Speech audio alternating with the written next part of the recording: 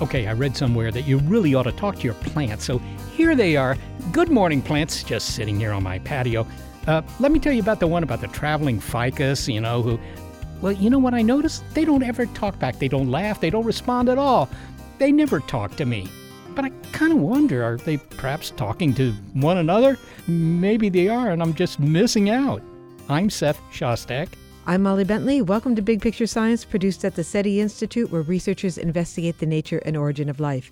In this episode, we dive, in one case literally, into the world of non-human communication. Humans are a chatty bunch all day long and sometimes well into the night. We're talking, emailing, texting. The fear of being left out of a conversation leads some of us to refresh our email or Twitter accounts with the frenetic energy of a Pavlovian pellet-hooked rat.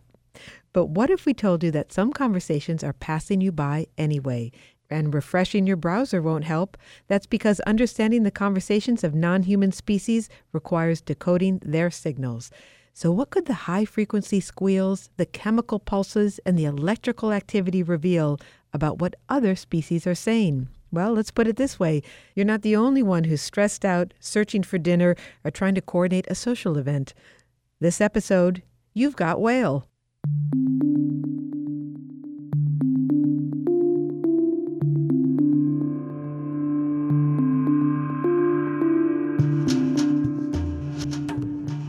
Sound waves can travel through any substance. In fact, sound cannot exist if it doesn't have something to travel through. That's why no one can hear you scream or laugh or sing in the vacuum of space. You're listening to my problematic voice now because sound waves travel very nicely through gas, that is air, to my microphone here, and eventually to your ears. Sound also passes through liquids, for example, water. And some animals take advantage of that fact for communication. For them, the ocean is the World Wide Web.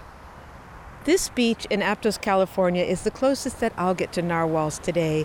These animals are diving and swimming in the cold, briny waters of eastern Canada and Greenland, surfacing tusks first in a gap of Arctic sea ice. That long snaggletooth of the males makes the narwhal distinctive and also the weirdest among whales, but it's only one reason this animal intrigues scientists. My name is Susanna Blackwell. I'm a bioacoustician with Greenwich Sciences. Dr. Blackwell and her team designed an ingenious method of recording narwhals. They attach suction cups to the dorsal ridge of a few whales. Then they attach acoustic devices to the cups using a tie that was designed to dissolve after a few days. The tie dissolved and set the acoustic devices free, which Dr. Blackwell and her team used GPS to recover. We're discovering narwhals make all kinds of sounds that we didn't know about because we'd never recorded them in the way we have. In some ways, it's a race against time. Thawing ice due to climate change is opening up the Arctic to new sounds, that of cruise ship engines and the seismic soundings of oil surveyors. We're concerned about the effects of man-made sounds on narwhals in the Arctic. Let's move out of the wind and go to Dr. Blackwell's home. It's just a short walk away. She says she has a surprise. Okay, come up. I'm going to show you the narwhal tusk. You have a narwhal tusk here in your home. Yes. I have to mention right away to those who may be horrified to hear this, that this is actually a museum-quality replica. Because narwhal tusks are definitely not legal in the U.S. You cannot import them. You cannot export them from Greenland. And we're looking at a tusk that looks like a spear. And what is that, 6 feet long? Yes, it's 6 feet, and it was actually the small one of the two I could have bought. They had another one that was 9 feet long. What's the tusk made out of? Well, it's a tooth, so it's ivory. This one is made out of epoxy. It's important to remind us that this is not an actual narwhal tusk, but it is still impressive. Narwhals make an array of sounds. It's not just one sound. Can you just introduce us to the kinds of sounds they are? We're going to listen to them in a moment, but what kinds of sounds do narwhals make? They make sounds that are click-based, that sound like a series of clicks in all kinds of patterns. They make whistles. They make sounds that sound like squawks. even a little bit growly type sounds. Can you tell us how the sounds work with the animal's ability to echolocate? Yeah, so the fundamental basic sound in the narwhal repertoire is a click, an echolocation click. And then the animal, before it does another click, it listens to hear the echo from that first click. As it comes back, the echo will have information in it that can help the animal determine whether what echoed back was a squid or a fish or the seafloor. So the click is one of the sounds they make, and also the sound that they're listening to. The other sounds, the growls and the buzzes and things, those have another purpose, which we'll get to. Yeah, so many of the other sounds are actually made up of clicks. If you can make a click, you can make them faster or slower and turn them into other kinds of vocalizations. But they're not the only ones. As I said, there are also whistles and some other squeaks and stuff that are hard to describe. We're going to listen to some of the animals that you recorded. They have lovely names. Where was Thora when she made the sounds we're about to hear? I believe she was on a dive. She was on her way to start feeding. And she was making these calls that are called burst pulses that are made up of clicks that are repeated very quickly and that then get that sort of tonal quality, this,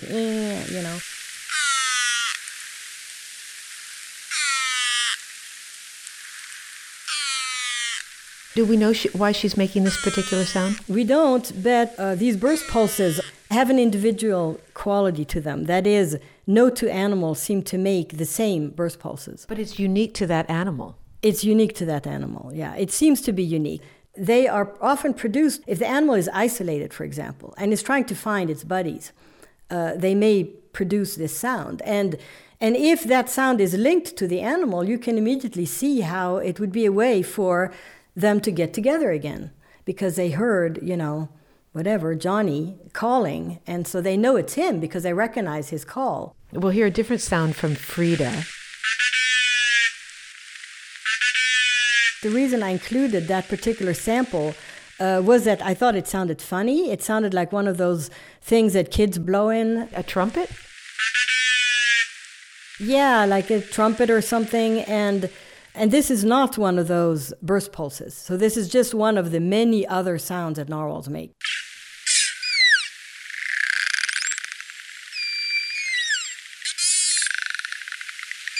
What part of the body of the narwhal makes these sounds? Well, it's structures that all toothed whales have that are behind the melon in the head.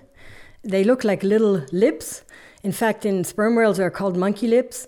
And it's using pressurized air that I'm not sure how exactly it works, but they make these clicks like that. You say it's in the head. Yes. So it's not in like their throat or the chest. No. It's in their head. Yeah. And behind that bulbous thing that's called the melon. They're saying something, and what they're saying has some intentionality. Yes. To give you an example, a mother may call her calf over because she detected some danger or something. One of the many reasons that you did this recording project, you're concerned with human-made sound in the ways in which it might be disrupting their environment. And what kind of sounds are we talking about?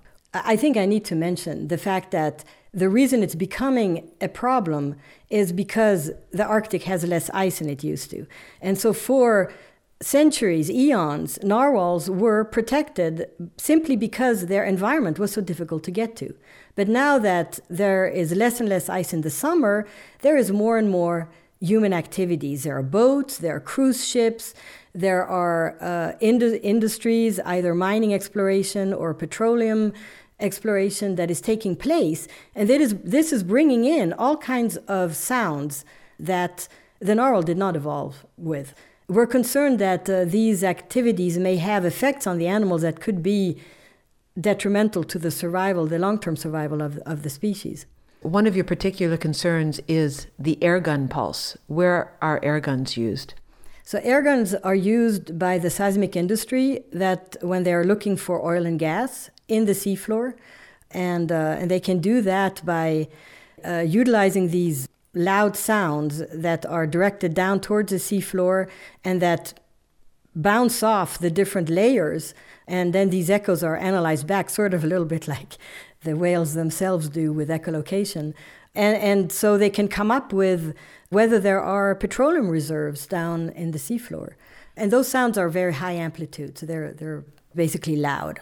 If it weren't for these human-made sounds that are now echoing through the Arctic, what's the loudest sound that a narwhal would hear? Well, actually, the icebergs that are cracking are incredibly loud. The thing is, an iceberg will crack and maybe crack again a minute later, but then that's it. It's not like seismic exploration often takes place over sometimes weeks continuously, where they are every 10 or 20 seconds doing another shot. And those sounds could do two things for the whales, disrupting their ability to communicate with each other, but also it would be frightening for the animal. So it might be going through over and over, being frightened and startled, being stressed out by these sounds. Yeah, sure enough. And in the studies we've done to date, we've discovered one bay where the animals seem to do a lot of feeding. They always seem to go there and do a lot of feeding. And just to give you an example, if that is where the sound source was, and they left that bay, well, then maybe they wouldn't be feeding as much, which would be a serious effect. Let's listen to Balder. Balder is a male narwhal, so presumably he has one of those big tusks. He was a little male. He has a little tusk. Okay, let's hear what he has to say.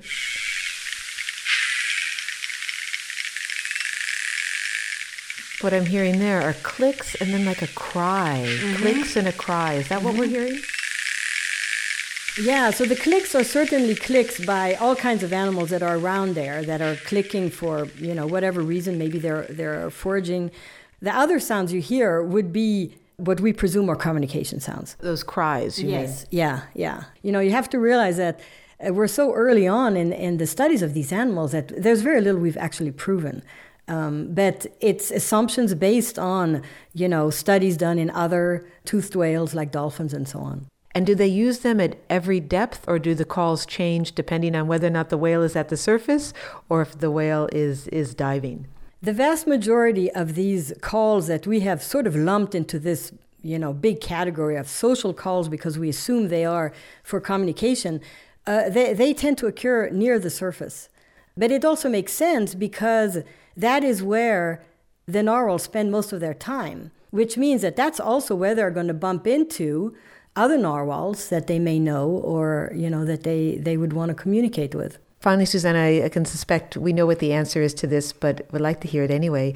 What's the closest that you've gotten to a narwhal? And what is it like to be so close to such an incredible creature? Well, I've stood in the water with my hand on a narwhal while it was being instrumented with our equipment. And it's, this is funny. This is difficult for me. It's the kind of thing you don't forget. You're in awe, basically. This animal is superbly adapted to its environment and has done just fine, without encountering humans for millions of years. And now suddenly things are changing so rapidly for them in their environment in more ways than one. I mentioned the industrial stuff, but it's also the waters are warming. There's maybe not going to be ice in the summer any longer. And those are fundamental changes. And so we could so easily just be responsible for them disappearing.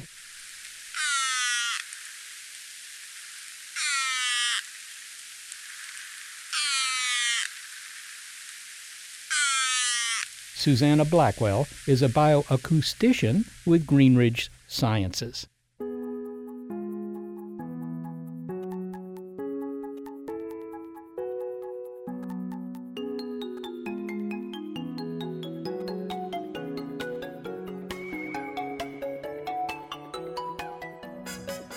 It's perhaps not so surprising that whales and other animals communicate using sound.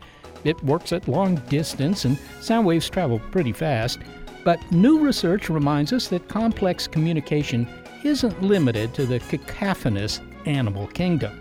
Next, thinking outside the voice box. The messages are all around you.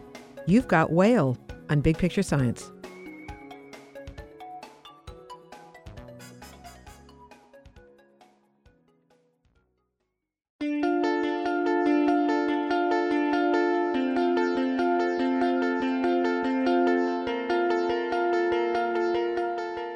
We're talking about non-human communication in this episode of Big Picture Science.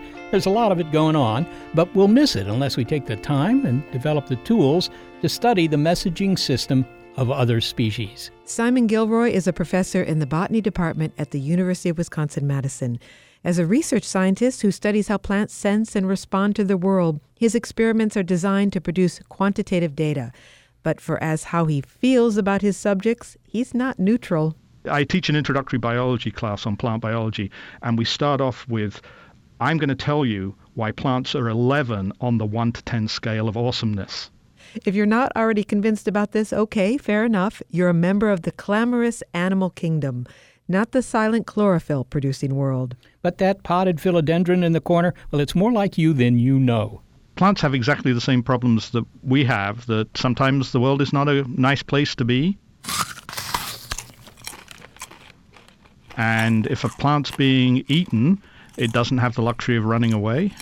But that doesn't mean it's without options. Plants are good at producing chemicals, so they can make toxins or something that tastes bad to act as a deterrent. And now we have some insight, literally, how they do this. In order to understand how chemical signals travel throughout a plant, Dr. Gilroy and his team engineered some plants to fluoresce when attacked. That's right, they light up. The reason the plants are glowing green is because we took a gene from a jellyfish, and that gene makes a protein that naturally glows green. And then they would watch, under a microscope, how the plant responds to a threat, such as being besieged by a fuzzy, six-legged terror. The caterpillar starts chewing on the leaf, and you imagine the leaf is made up of thousands and thousands of cells. And those cells are being broken open by the caterpillar munching on it. And that is a really big stress. They did one more thing in order to watch what happens next, that is, to the poor plant being attacked. They engineered it so that the fluorescent protein is switched on in the presence of a substance within the cell called a calcium ion. When the calcium levels go up, the plant glows brightly.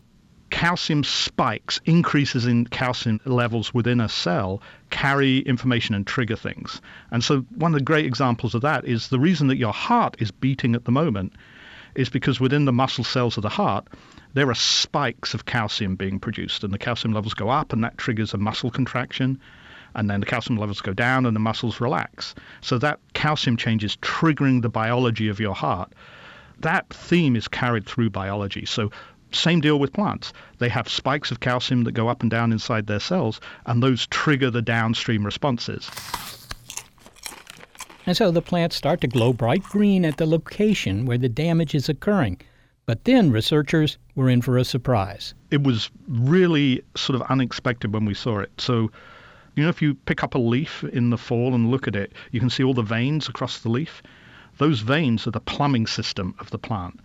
And in the plants, our engineered plants that glow in response to these signals, we see that plumbing system lights up and a wave moves through the plant. And this was the super exciting and really unexpected bit. It moves down through all of that plumbing, that vascular system, and then goes past the shoot and out into other leaves. And this isn't like those time-lapse videos showing plants slowly turning in the sun or opening their leaves. These chemical signals move fast. And it's all in real time, so we can watch the glow progress through the plant, we can see where it goes, and so it's letting us really for the first time visualize this information moving in real time through the plant. So it's clear that plants have a complex internal signaling system. One part of the plant can send signals to another part of the plant to tell it what's going on. So the more that Simon Gilroy and his team learn about plant communication, the more impressed they become because, well, for one, the plant signaling doesn't stop at the leaf's edge. Plants have buddies. And there's also some really elegant and just very nice experimentation that says that an individual plant can send information to another individual plant. Things like when an insect is chewing on the leaves of one plant, volatile chemicals are released, and those chemicals blow in the wind, get to a plant nearby, and that plant has sensors, and it perceives that volatile chemical, and it will switch on its own defenses. So there's clearly information flowing both within the organism, but also between organisms. You didn't contradict me on my use of the word communicating, so it's not a matter of semantics to which you're sensitive. We can say that plants communicate. Yeah, communication is information exchange. And we're going to use the language that we use to describe how human beings, how we operate as far as taking in information and processing it when we're talking about plants, because that's the realm that we understand. And just have in the back of your minds that plants clearly are not animals. They're not green animals. They're going to do things a little bit differently. But I don't think there's a problem in using the language to try and tease apart what they're doing. Well, I think this question will be on some people's mind. Is the plant feeling pain when that caterpillar chomps down on it?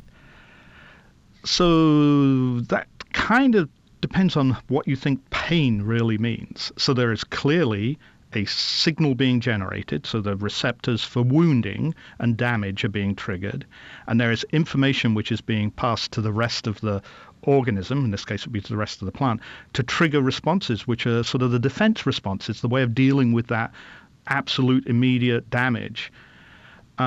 There's no brain and there's no nervous system. And so we usually think that the processing of the feeling of pain requires that processing component to it.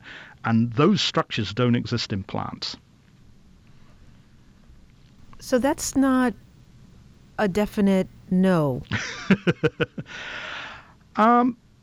I think, again, it just gets down to we inevitably use the language of how humans perceive the world and how we process information and what happens to us to put other organisms in context. And I think that is an absolutely appropriate thing to do, because how else are we going to think about how these things operate? So there's damage, there's information, and there's response.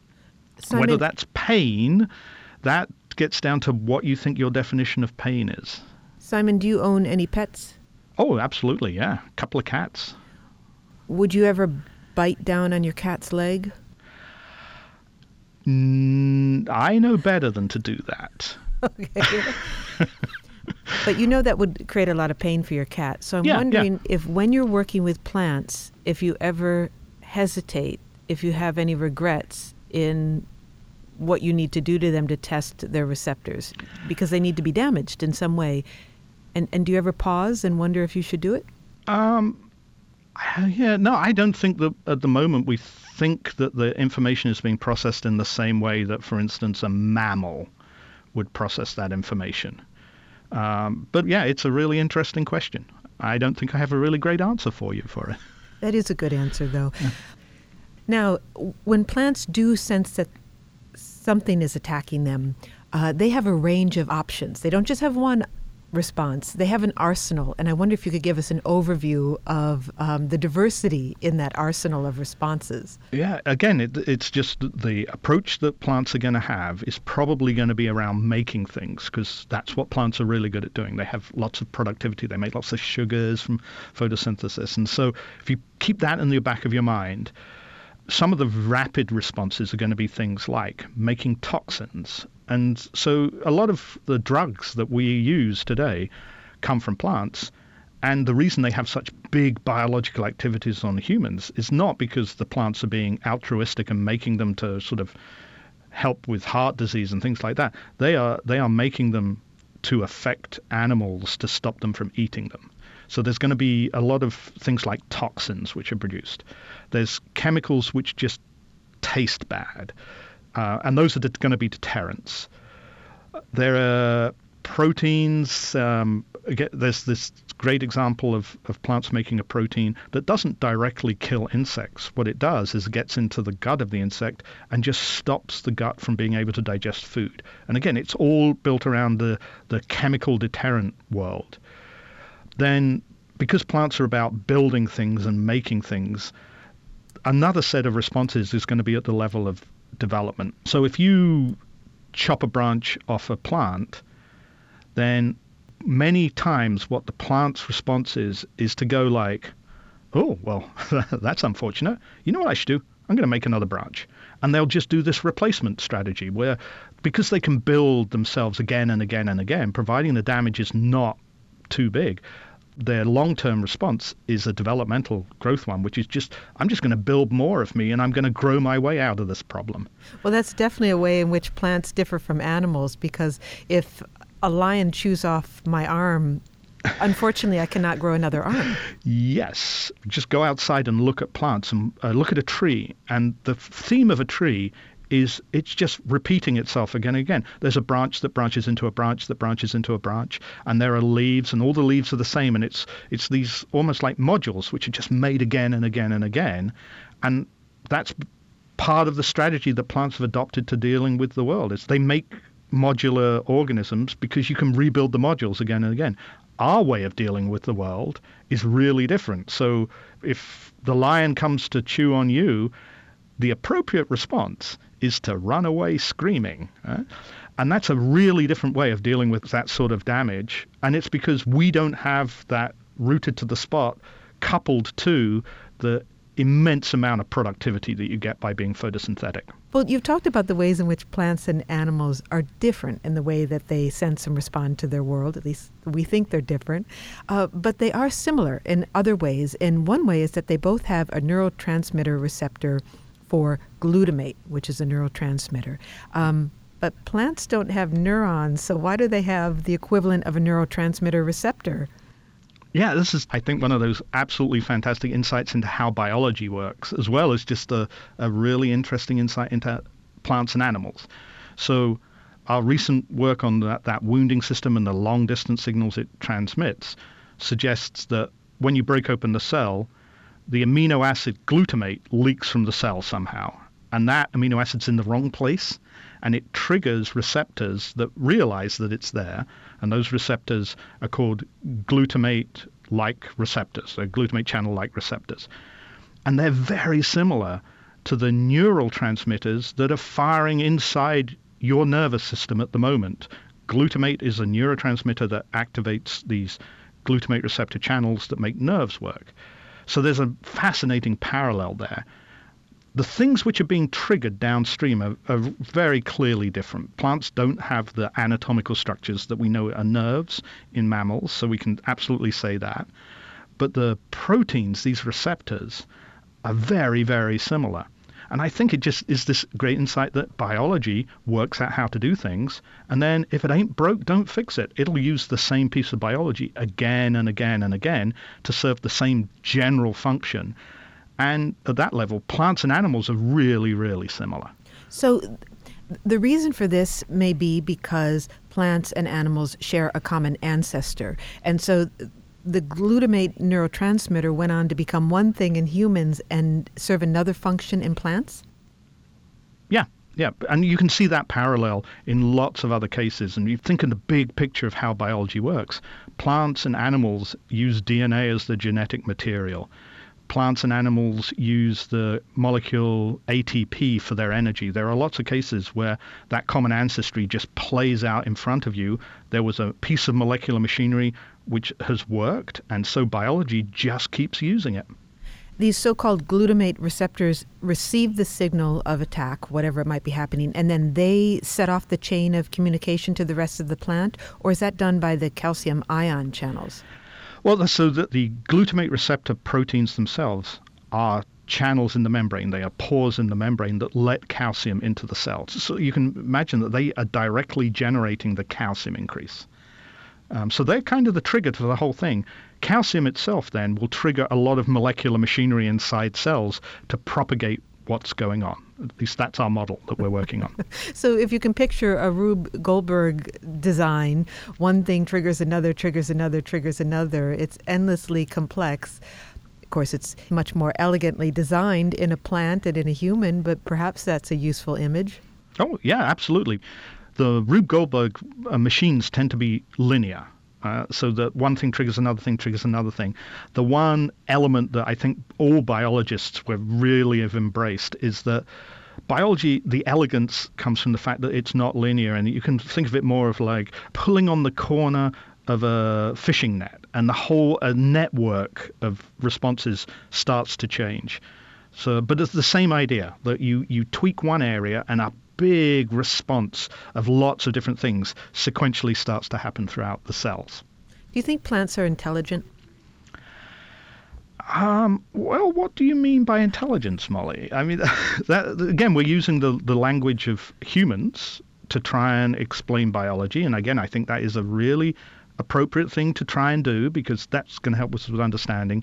But it really depends on what you mean by intelligence. Plants take in information And I would argue they're probably better at it than we are, because we have the luxury of, we don't really have to know what's going on. If something bad is going on, you don't precisely have to know what's going on to get up and walk away. But if you're a plant, you have to know exactly what is happening to you, because you have to respond, and the response is going to be the appropriate response to defend yourself or grow in the right way or whatever is the correct thing to do.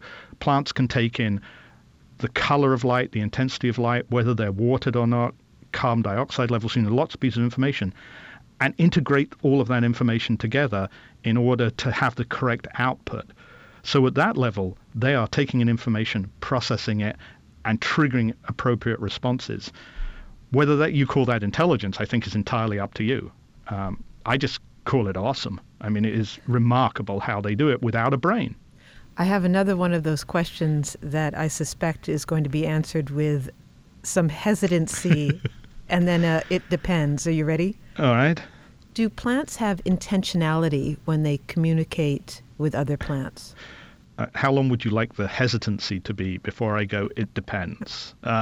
So let's take the example of one individual plant which is being chewed on, providing information to its next door neighbor that it's being chewed on, because that's a real easy one, I think, to think about. So we've got a plant, it's being chewed on by some insects, and the signal that's being released is a volatile chemical. That volatile chemical then goes, wafts in the wind to its next door neighbor. The next door neighbor has receptors that know that this is a damaged signal, and it will trigger responses in that individual. That second individual has not been eaten, but it starts defending itself just in case these insects decide that it's going to come over and start eating it.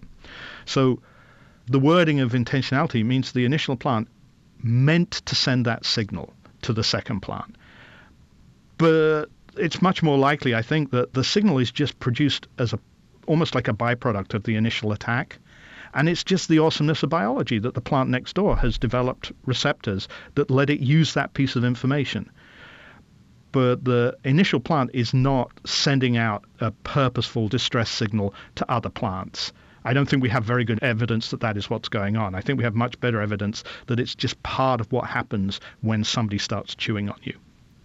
If you could adopt one sensory system that a plant has for a day, which would it be?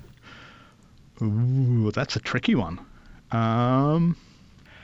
There's a hidden half of the plants that we don't usually think about, which is the root systems. And so we see, the leaves, and we know leaves sense light and temperature and lots of other things. But there's a root system that reveals a lot about the earth. And so plants have the ability to sense concentrations of nutrients and gradients of water. And that would be a really different view of the world from the world that we inhabit and the sensory systems that we use. So that might be a really, really interesting insight into the dynamics that are going on underneath our feet that we just usually just never really think about. Of course, you'd have to stay put for the day if you had roots. Yeah, I didn't say it would be easy. Yeah, it would bring you into the world of the challenges, but also the opportunities that you get by having that way of dealing with the environment around you. And so plants have access to resources that humans don't. And so they're just different approaches to solving the conundrum of how do I stay alive and reproduce on the earth. Well, Simon Gilroy, thank you so much for joining us today and making a very strong case for plants being awesome. Well, thanks, Molly. Simon Gilroy is a professor in the botany department at the University of Wisconsin-Madison. You can find a link to his glowing green caterpillar-munched plants on our website, bigpicturescience.org.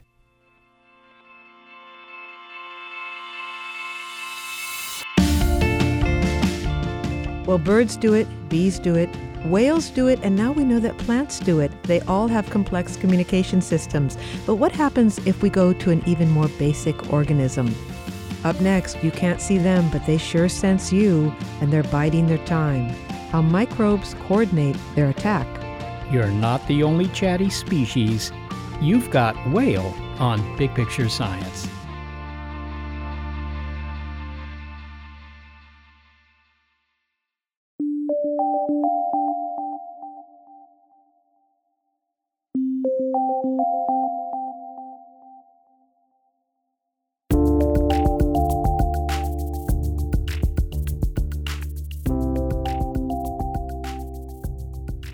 In this episode of Big Picture Science, we've been talking about non-human communication and the sort of eavesdropping we can do on other species, assuming we have the right tools. Now, whether you realize it or not, at least at one point in your life, you have participated in a quorum. Okay, everyone, we cannot take a vote until we have a quorum of at least 4 assembly members. Can I vote twice? I live with a cat. Oh, sure, why not? It's getting late. All in favour of buying 2 additional potted plants for the foyer, say aye. Nay. Aye. Oh, and aye. And aye. There, we have it then. Okay, there's my ante. Deal me in. All right, hang on. To make this game interesting, we need a quorum, and that means at least 2 more players. And, as I've been telling you, there's no ante in Go Fish. A quorum among humans refers to the minimum number of people you need to conduct business. For biologists interested in quorum sensing, that minimum number of individuals needed to take action may be a minimum number of bacteria. When I say quorum sensing, I'm talking about the ability of bacteria to count how many of their brethren are around them, and then when there are enough, do something all together as a group. Quorum sensing is a hot area of research in microbiology, and this guy knows something about it. He coined the term. Yeah, I'm Pete Greenberg. I'm a microbiologist at the University of Washington, and what floats my boat is the way bacteria interact with each other. Earlier in the show, you heard how some mammals and plants communicate. Well, even a simpler organism like a bacterium has an impressive communication capability, which it uses to coordinate activity. Sure, they may be tiny, but you do want to know what bacteria are up to because some of them will make you their home. Understanding quorum sensing can help us to encourage healthy bacterial growth or to prevent that which is harmful. The idea is that bacteria release molecules into their environment and also sense what molecules are already there. This tells them how many of their buddies are nearby. And when they detect a quorum, they act. Their communication is sufficiently nuanced and variable, well, it's tempting to call it language. A lot of people will talk about the language of bacteria, and it's a stretch to call what they do language. They have the ability to communicate by using small chemicals that they release into their environment, and their brethren can detect those chemicals. And if enough brethren are around all making the chemicals, then they signal everyone in the population to do some interesting behavior. An analogy that has been used before is smokers in a room.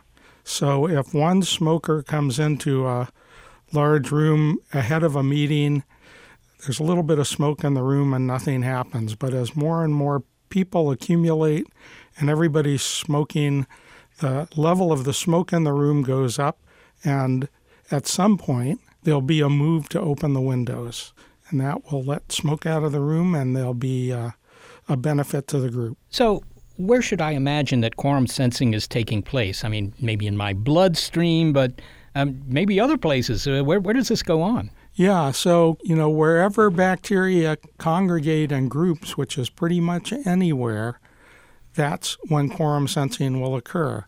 When bacteria are free in the ocean, they're at low population densities and quorum sensing isn't occurring.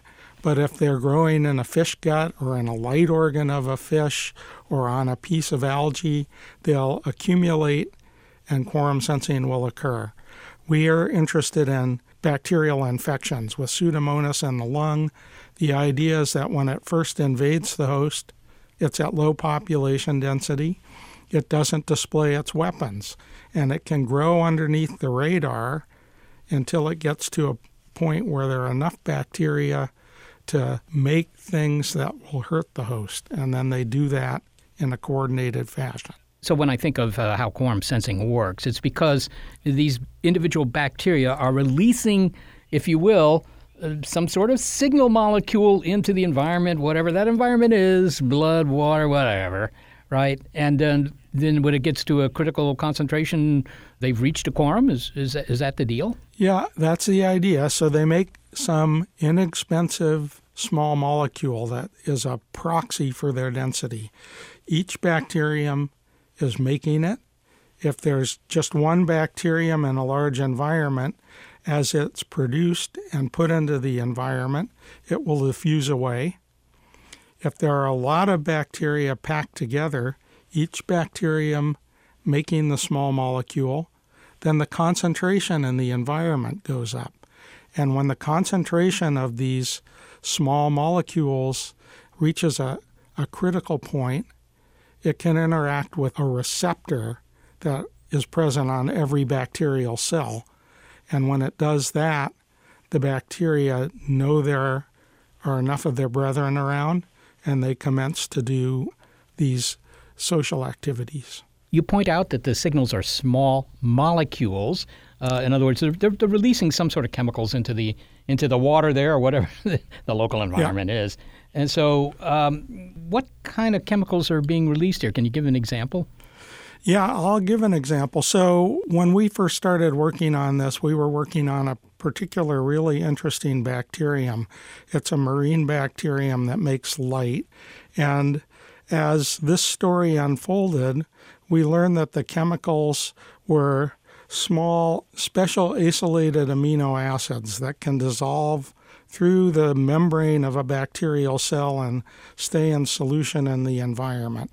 So they're really a proxy for how many bacteria are there. And then in other types of bacteria, other types of quorum sensing signals are used. So in gram-positive bacteria, like the ones that cause skin infections, Staphylococcus, they use peptide molecules, short strings of amino acids. And it is a case of convergent evolution where there's a need to be able to do this, but different groups have solved the problem in slightly different ways. So quite often bacteria control the production of antibiotics by quorum sensing. And the idea here is that a group of bacteria can make a cloud of antibiotic that it's surrounded by and defend itself from competitors. Often extracellular enzymes, like ones that will break down protein, are controlled by quorum sensing.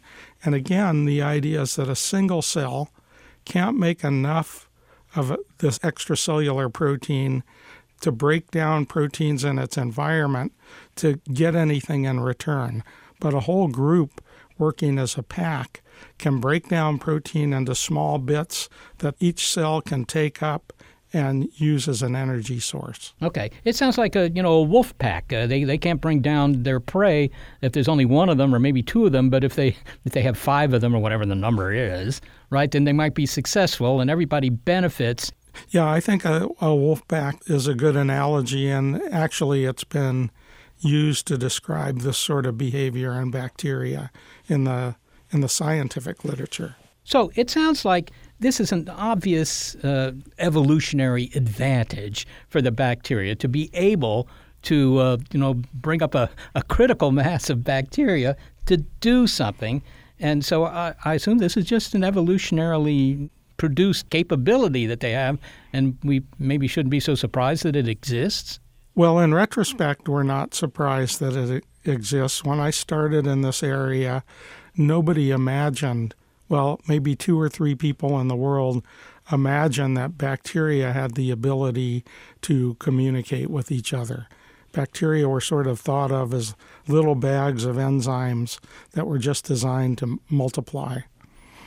Now we know better, and we know that the same selective pressures that have given way to cooperation in the animal world and to communication in the animal world have been at play with bacteria. Pete, I'm kind of curious how you came up with the term quorum sensing. It's a great term, and you coined it. I mean, where you just, I don't know, sitting at dinner one night and you think, quorum sensing, that's how to describe this stuff? Yeah, that's pretty close to how it happened. The story's even a little more fanciful. When we first discovered that more bacteria than just this marine luminous bacteria were using quorum sensing, we were invited to write a little mini review for a esteemed microbiology journal, the Journal of Bacteriology. And we wrote, and the last thing to do was come up with a good title. And we were having trouble. And Steve Winans went to a family Thanksgiving dinner and was telling his brother-in-law about this. And he said, "Oh, it's like there has to be a quorum." And we thought, oh, that would be a great title. We'll call this Quorum Sensing and Response. I take it you don't get discounts at restaurants for being introduced as the guy who invented the term. Yeah, this is our own little pond. All right, it sounds like the bacteria are already well on the way to being like the Borg, combining their individual efforts, maybe like social insects, right? When it comes to, microbes, can understanding these things help in our fight, for example, against infectious diseases? Well, I think there are two really valuable reasons to study quorum sensing. One is this idea that it's a target to develop novel ways to control populations of bacteria, to either defeat infections or get bacteria to do things that we want where we want them, improve the ability, the production of bacteria in biotechnology plants to make antibiotics. And equally important in my mind is that we can study quorum sensing to understand fundamental principles about why any organisms, large or small, cooperate and communicate, and how that cooperation and communication might be stable or unstable in groups.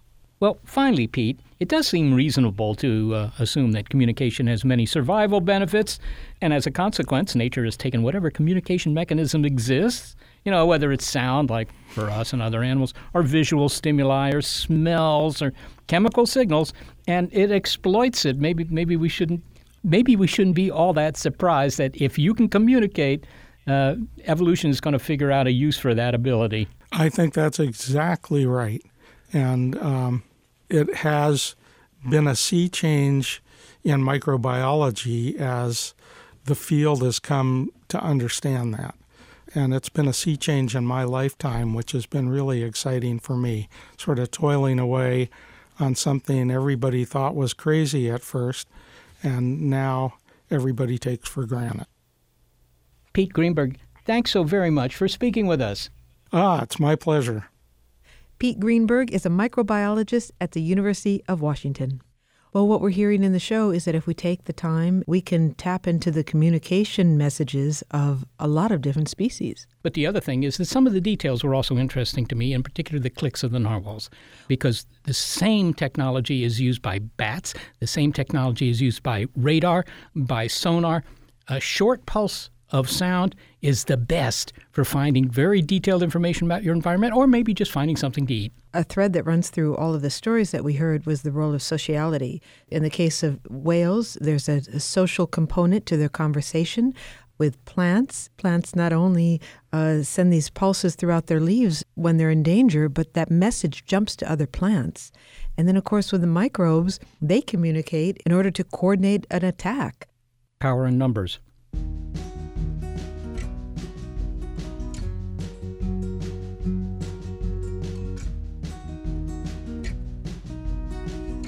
Thanks to the unique communication talents of those who help us make this show. Senior producer Gary Niederhoff, production assistant Sarah Derwin, operations manager Barbara Vance, and we wouldn't have had a quorum this week without the vocal talent of Emma Bentley. We are also grateful for financial support from Rena Shulsky-David and Sammy David and the William K. Bowes Jr. Foundation. Big Picture Science is produced at the SETI Institute, a nonprofit scientific and education organization whose scientists study the origin and nature of life. And of course, a big thanks to our listeners. Your ears have been attuned to an episode of Big Picture Science called You've Got Whale. If you'd like to hear more Big Picture Science episodes, well, you'll find them in our archive at bigpicturescience.org, and you will also find links there to our guests, including links to the videos of glowing green plants and to the sounds of narwhals. You may be listening to our radio show, but did you know we're also a podcast? Subscribe to the BiPi-Sci podcast, and you'll never miss an episode. You'll find links on our website to the platforms that carry us.